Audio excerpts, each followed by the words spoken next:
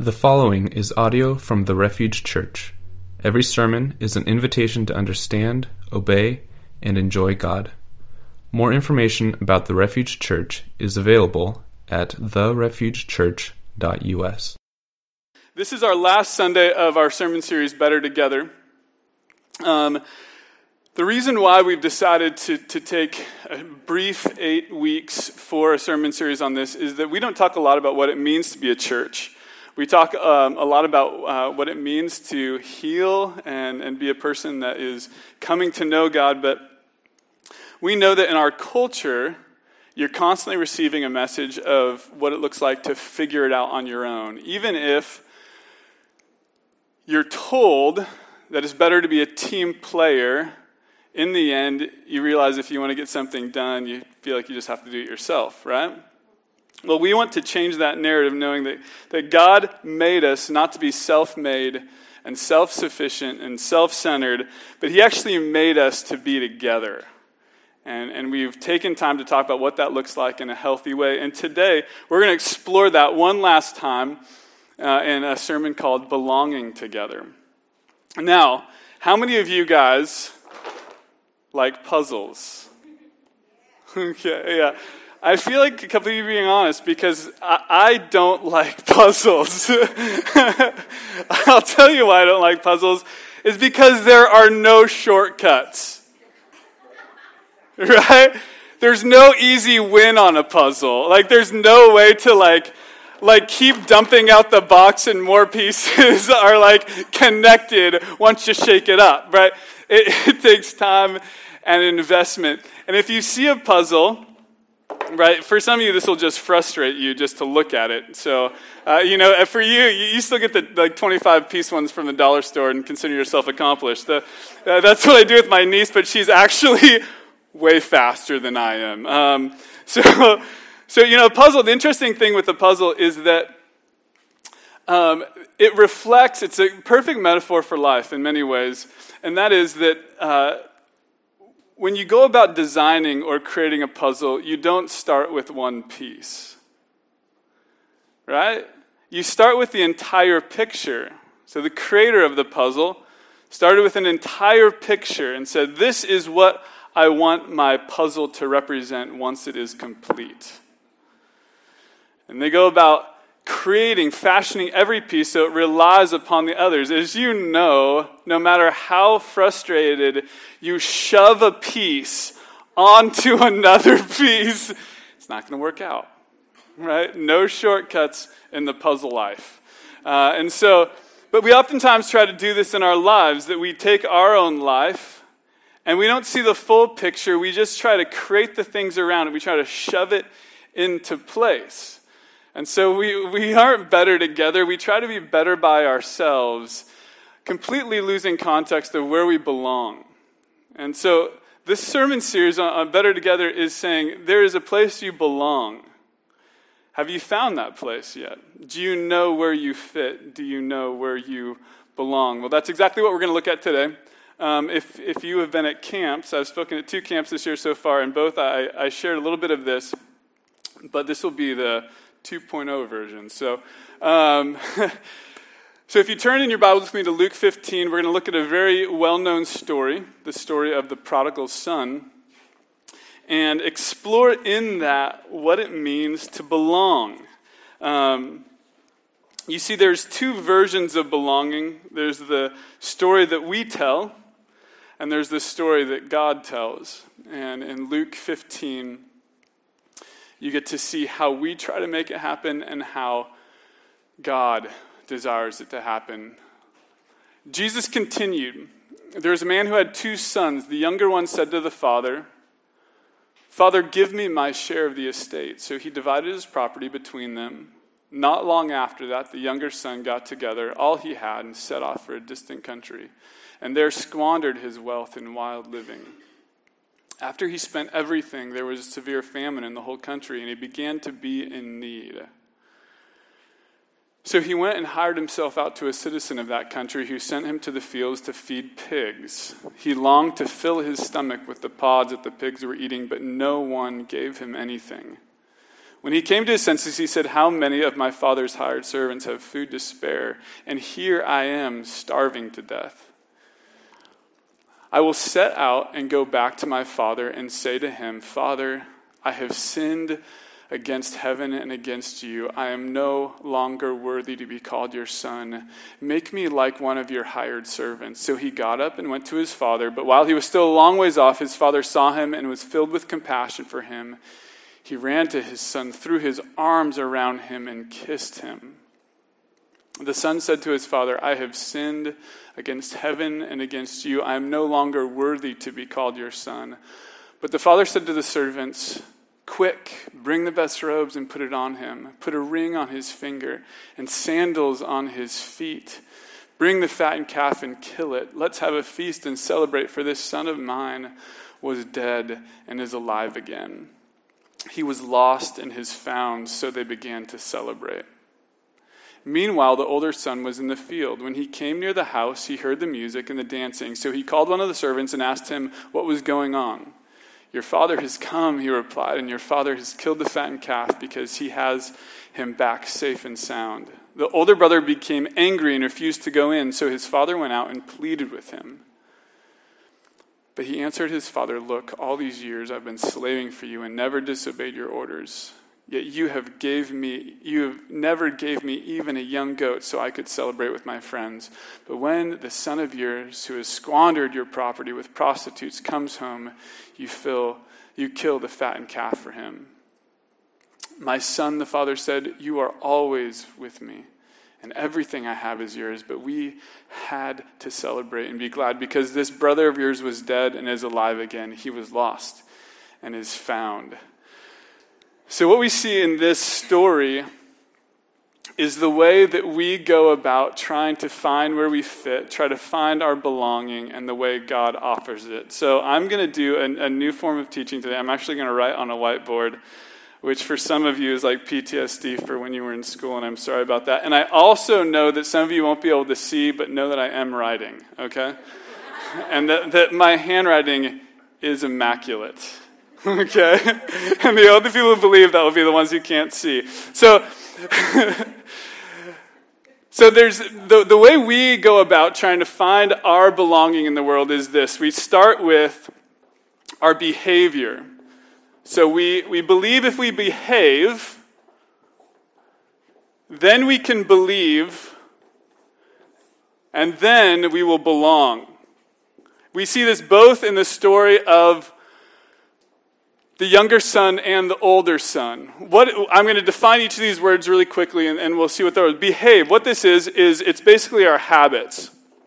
If you are someone who has been known as the good kid your whole life, right? Oftentimes, your behavior, your effort at belonging will look something like this. Right? You'll maybe feel sometimes that God chose you because you are better than the people around. You will look at other people and you will see that you have it better off, and you will just feel like you deserve it. Right? That's one way to go about it in sort of a prideful way. You might think, well, thank you, God, that I'm not as screwed up as other people. But you also could be somebody who, because you always were better, and yet internally you feel and you understand that you are still not satisfied, you will think that improving your habits or the character of your heart, because you see your heart, right? And no one else does, you're going to feel like, well, maybe if I read my Bible more, or maybe if I go to church more, or maybe if I... Right? And you see both of these things, both the story of behavior play itself out in the older son and the younger son, right? The older son was the son who felt like, well, maybe if I stick around, right? I'm not satisfied, but maybe if I stick around, I will finally get what I want, get what's coming to me, right? And the younger son was this. When you see him go through everything and then come back, he believed that maybe if his habits changed, maybe he would be accepted back in the good graces of the Father. Right? But both felt like it was up to them. And for many of us, we feel like it's up to us. And then we can believe. And what that looks like is this. We feel like finally we can make a commitment, right? Finally we can be ones who are settled and true. We feel like finally our conviction will mean something, right? And then we will finally belong. And the place of belonging is ultimately what we've wanted all along, which is what? It's safety, right? It's knowing that we are wanted. And that's really important. All of us deeply, deeply want to belong. We deeply want to feel wanted, but we'll never get at it if we go about trying to do it through behavior. And some of us, no matter how much we hear about grace, still believe if only I get my hour-long devotions in the morning, I will finally feel more wanted by God, right? I'll finally have that. Well, this isn't the way it works. It doesn't work this way, and it never will. The only way it can work is this way. It's the opposite way. It's when we find out that we are deeply, deeply desired by God. And this is incredible. This is honestly mind-blowing. We go about our way the whole time, but what is God's way? God's way is you start with belonging. And I think, honestly, some of us who are so used to hearing, do you have an accountability partner? Right? Like, are you on the right track? Right? Like, all those things that are good, the things that are good and we want to see coming out of us, but we're so focused on behaviors and modifying who we are, and then maybe someday we will actually feel like we're wanted by God. But it starts here. It starts with knowing that we have a home. See, the whole story of the prodigal son is this. It revolves around one place, and that place is home with the Father. An interesting thing is both sons experience time outside of that home.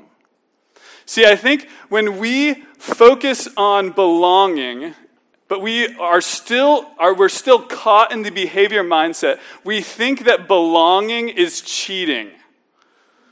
And we don't want to offer it to anyone else. It's amazing. So, think of it this way. A place of belonging is not a place of ignorance. A place of belonging is not a place where anything goes. It's a place where we are not outside of authority, but we are under authority. We've placed ourselves under the authority of God. There's this incredible verse, and honestly, I think it's so hard for us to believe when we continue to feel like, you know why my day was so bad? Because I just suck at life. Right? If I stopped sucking at life, I would be so much better, right? And you know what we do? We do what we continue to do, and then we're like, you know what? I'm just going to stop. I'm just going to stop doing that thing. You know what I'm talking about, right? I'm just going to stop doing what, fill in the blank, and then I will feel like I have a home. And that's what the younger son does. He runs home and he's like, if you'll only take me as your slave. And the father, it says, sees him in a distance and runs and embraces him and is like, come home. Come home. You have belonging. In John 15, this is what it says. It says, starting in verse 5, it says, Jesus says, I'm the vine, you are the branches. If you remain in me and I in you, you will bear much fruit. Apart from me, you can do nothing. Right? Apart from me, your behavior will never work. But if you learn that you have safety and you're wanted by God, you are deeply wanted by Him, and you have a place with Him, you have a safety within which to screw up and learn and receive grace, right? Because, guys, here's the secret. You're never going to be perfect. But Jesus offers you His righteousness. That's what Nate was sharing earlier. He offers you His righteousness until you are clothed in His righteousness. You won't find yourself even in this safe place to finally start changing, to see the fruits of the Spirit come alive in you. This is powerful. And this is the big idea. You can figure out the rest when you find your home with the Father.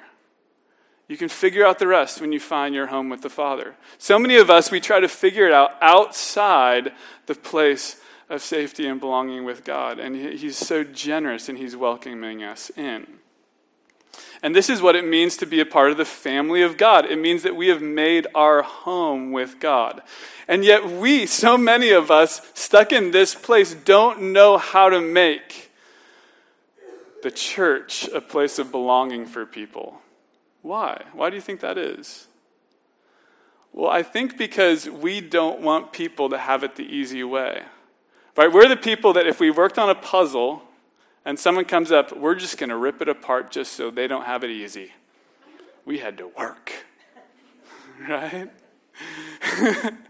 But so many of us, seriously, we have such a hard time if someone is a sinner and comes to church and they don't behave. Maybe they dress real weird. Right? Why? Because we figured out how to act. Can't they? No. They need the Father to run to them and embrace them and say, you have a place. This is your place. The church should be a place where everyone is welcome. And that you don't have to figure it out before you come. So let's get caught up in this movement, not this movement, right? A place where we are very generous because God has been so generous with us. Not a place that we're holding people to standards that we can't even meet ourselves because we're living under condemnation because of the self-talk in our own heads, right? That's not a place, that's not what God is saying. God's saying, come to me, all you who are weary and heavy laden, and I will give you rest. Take my yoke upon you. Learn from me because I am meek and I am humble. Right? That's the learning process, learning that you are deeply wanted. And I hope you know that. So have you found belonging? Or are you still trying to figure out the whole picture by looking inwardly? Right? It won't work. It won't work. That is the place of behavior. Constantly looking inward, trying to modify who you are, and then bring yourself to God as if you're going to be better. Right? You won't be. You won't be. So what does that mean for us as a whole? It means as a whole, we look at what God is calling us, the family of God, people who have been clothed in his righteousness. And then what does that look like as we live that out as a church? That means we are generously inviting people in. Right? Inviting people in who have lived in and still are living in sin, who are living like the younger son, right? Who are still outside feeling like they'll never have a place because it looks like you guys figure out how to act, right?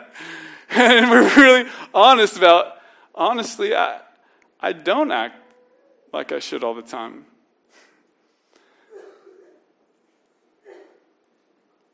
It means inviting in the older brother, which actually is sometimes harder than inviting in the younger brother.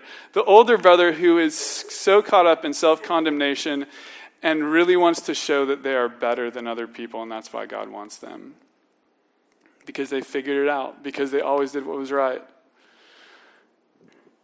Inviting them in and saying, this is a place where we have been invited not because any of us belong on our own account, but because God has invited us in. He has provided a place of belonging for us. And in that, we can finally learn to believe. Right? This isn't, like I said, this isn't a place without authority. It's not a place of disobedience. It's a place coming under authority because we've learned to trust the one who's given us belonging. Right? We've learned to trust the one who made the puzzle, who sees the full picture and tells us what that is. Guys, there are things that we won't find out until we read the Bible. Why is that? Because it shows the bigger picture. A picture that you would never come up with on your own, looking inwardly. But once you learn to trust him who can reveal to you the whole story, and yet still wants you, that's when we become better together. Better together because we have been made to be together. Made by one who invites us all to the same space, and that's called the home of God. So that is the way we're going to end Better Together series. And what I want to do is just pray for us as we wrap up this series that we will be people who commit to one another.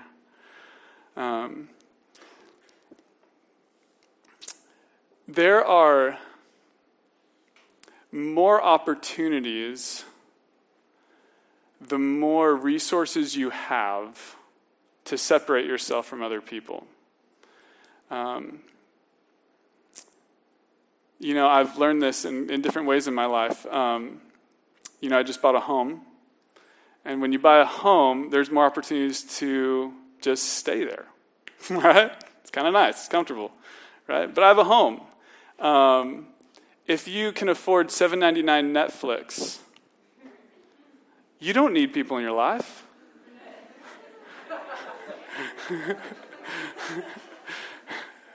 Right? Because you can binge watch all year long, right? No one's telling you what to watch. Like honestly, the more resources we have, the less we need people. And that is what we do. And so I want to give an extra warning to you who don't. When I think of belonging, I also think of place. I think of us who have an address. For me, when I went to college, I still use my parents' address for my home address, so everything got mailed there, and I know. Here at the Coffee Oasis, we are the address for young men and women who are homeless, and they have no place they belong, and so we provide that place of belonging. All their mail can get sent to us, and we can give it out.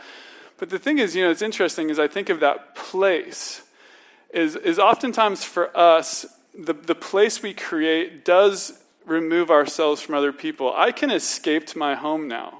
I have roommates, but I also have this cool little upstairs. It's just mine, right? And I can escape into that, put my phone on airplane mode, right? And we're really good at detaching. And I realize that I need to work hard at staying attached to people, to belong to you guys. To belong to you guys. I don't...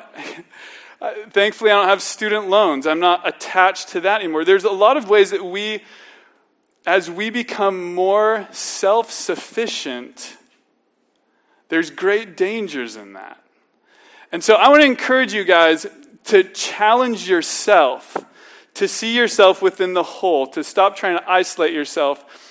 Because you know that panic you feel when you've put together the whole puzzle and there's one piece missing? This is what will happen in your life. The more self-sufficient you try to be, that there will be a point in your life where you panic because there are pieces missing. And you realize that you have not honored what God has made. You've tried to do it yourself. And I do not want that for you. And so what I just challenge you with is commit yourself to one another. You'll have options to separate yourself. Choose the option to attach yourself to people. That if you're gone, people miss you. Right? That if you're not present, people are like, man, I miss the words they would share with me. And they maybe there's stories that they just want to share with you because they're so used to having you around. That's not going to happen if you aren't present and if you haven't committed to being better together. So let's do that. Let's do that this summer. Invite people into your life. Have barbecues. Invite them to lunch. Love them. Volunteer at the Oasis Centers. There's so many ways to do that. Let's be better together. Pray with me.